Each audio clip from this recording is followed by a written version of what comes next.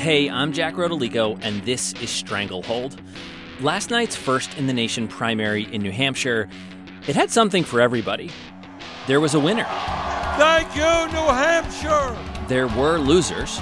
Tonight is not the outcome we fought so hard to achieve. There was an underdog story. While there are still ballots left to count, we have beaten the odds every step of the way.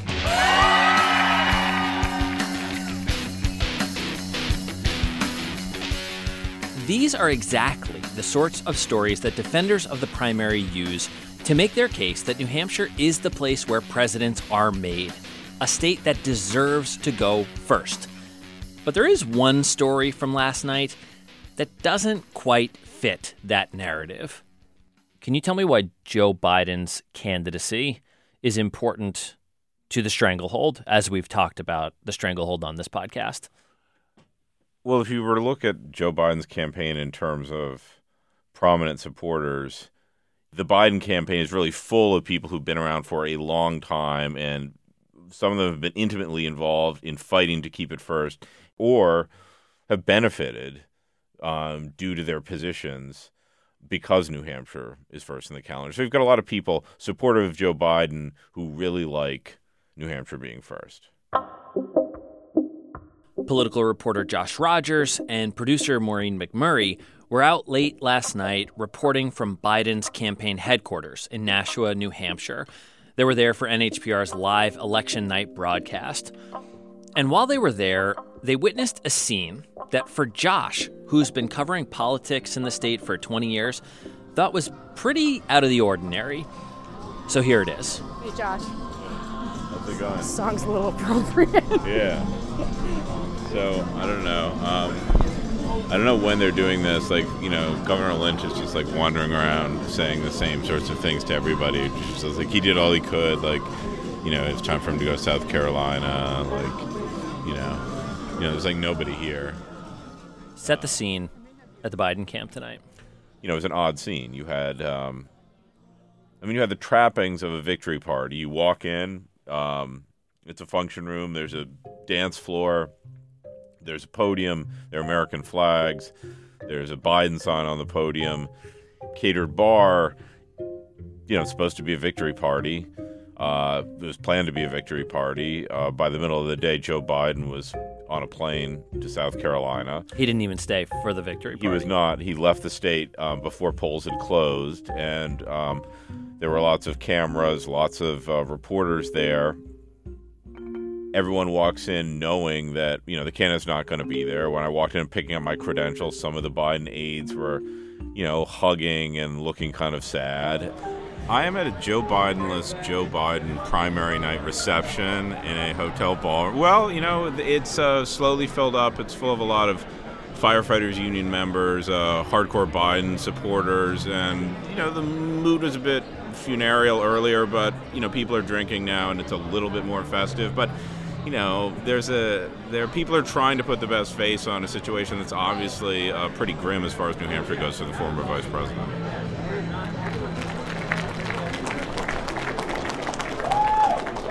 All right. There's Governor Lynch wearing his Biden. Good evening, everybody.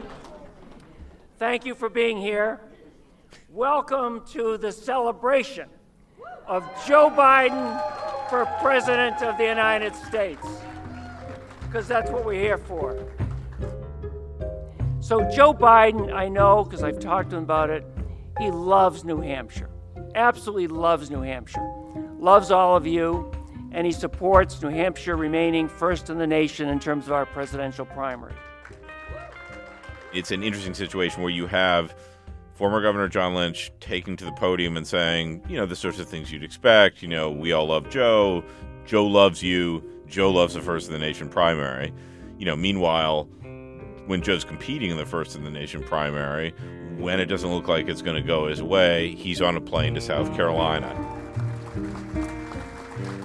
So I can sense it in the air. I know my big brother's around here someplace. So, Joe, is there anything you want to say? A few things, Val. A few things. Let me begin by saying thank you, Valerie. You've been my best buddy my whole life, and thanks being there for Jill and me.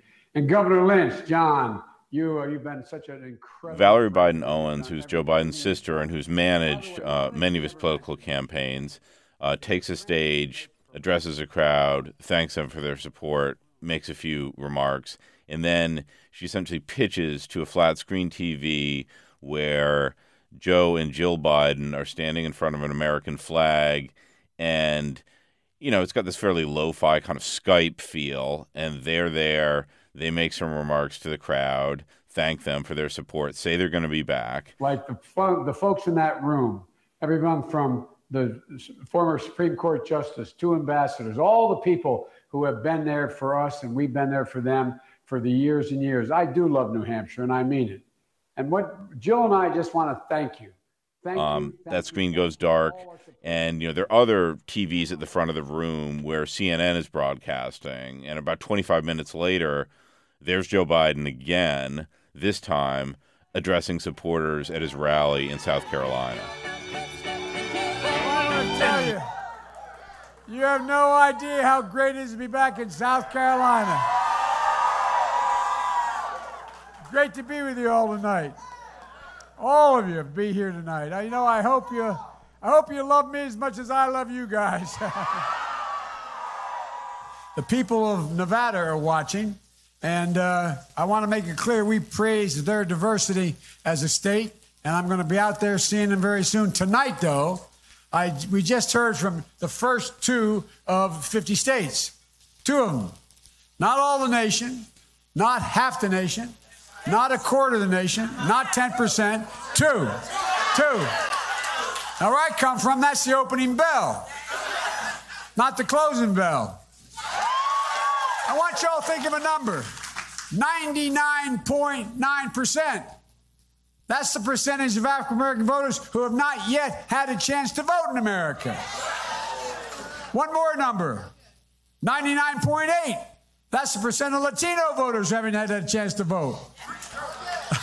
So when you hear all these pundits and experts, cable TV talkers talk about the race, tell them, it ain't over, man. We're just getting started.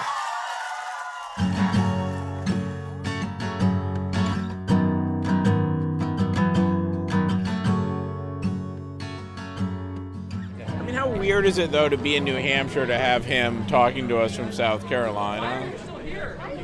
I think he knows how to fish and cut bait. And if it wasn't really here, he went to try to get a leg up. Because guess where they're all going? You know what I mean? So to me, he's got legs. He moved right down there to get the head start and to get it going down there. We'll see. Brilliant strategy, in my opinion. Okay, well, I'll pass that on if I talk to him. All right, good to talk to you. You had this tension where you've got a lot of people in the room who are invested in New Hampshire politics, who like the idea of our primary, are in a position where their chosen candidate has done poorly in the primary and decided tactically that the smart thing to do is to get out of town before the votes are counted to get a jump on people in South Carolina, but also to, implicitly suggest that the results in New Hampshire, shouldn't be something that should be really taken that seriously, sort of discrediting the result by his absence, essentially.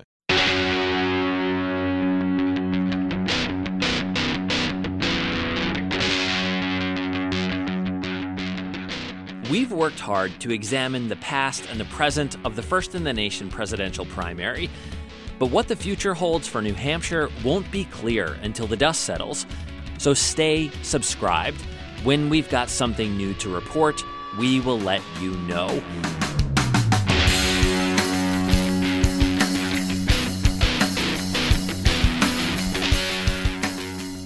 Thanks to everybody for listening. This special election episode was produced by me, Jack Rodolico, Taylor Quimby, Maureen McMurray, and Josh Rogers. Thanks to everyone who pitched in for our original plan, especially Casey McDermott. Stranglehold is edited by Maureen McMurray and Dan Barrick. Our beautifully aggressive podcast graphics were created by our very own Sarah Plord. Original music by Jason Moon and Lucas Anderson. You can catch up on all of the episodes of Stranglehold when you subscribe to our podcast. Just go to strangleholdpodcast.org or wherever you get your podcasts. Stranglehold is a production of New Hampshire Public Radio.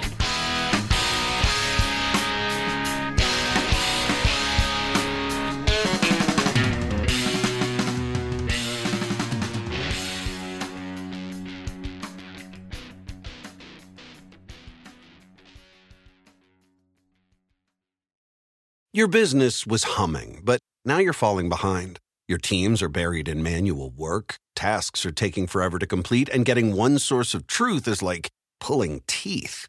If this is you, then you should know these three numbers: 37,000. That's the number of businesses that have upgraded to NetSuite by Oracle. NetSuite is the #1 cloud financial system, streamlining accounting, financial management, inventory, HR, and more. 25. NetSuite turns 25 this year. That's 25 years of helping businesses do more with less, close their books in days, not weeks, and drive down costs. One, because your business is one of a kind. Get a customized solution for all your key performance indicators in one efficient system with one source of truth. Manage risk, get reliable forecasts, and improve margins. With NetSuite, it's everything you need to grow, all in one place. Get your business back to the greatness where it belongs. Learn more at netsuite.com/podcast25.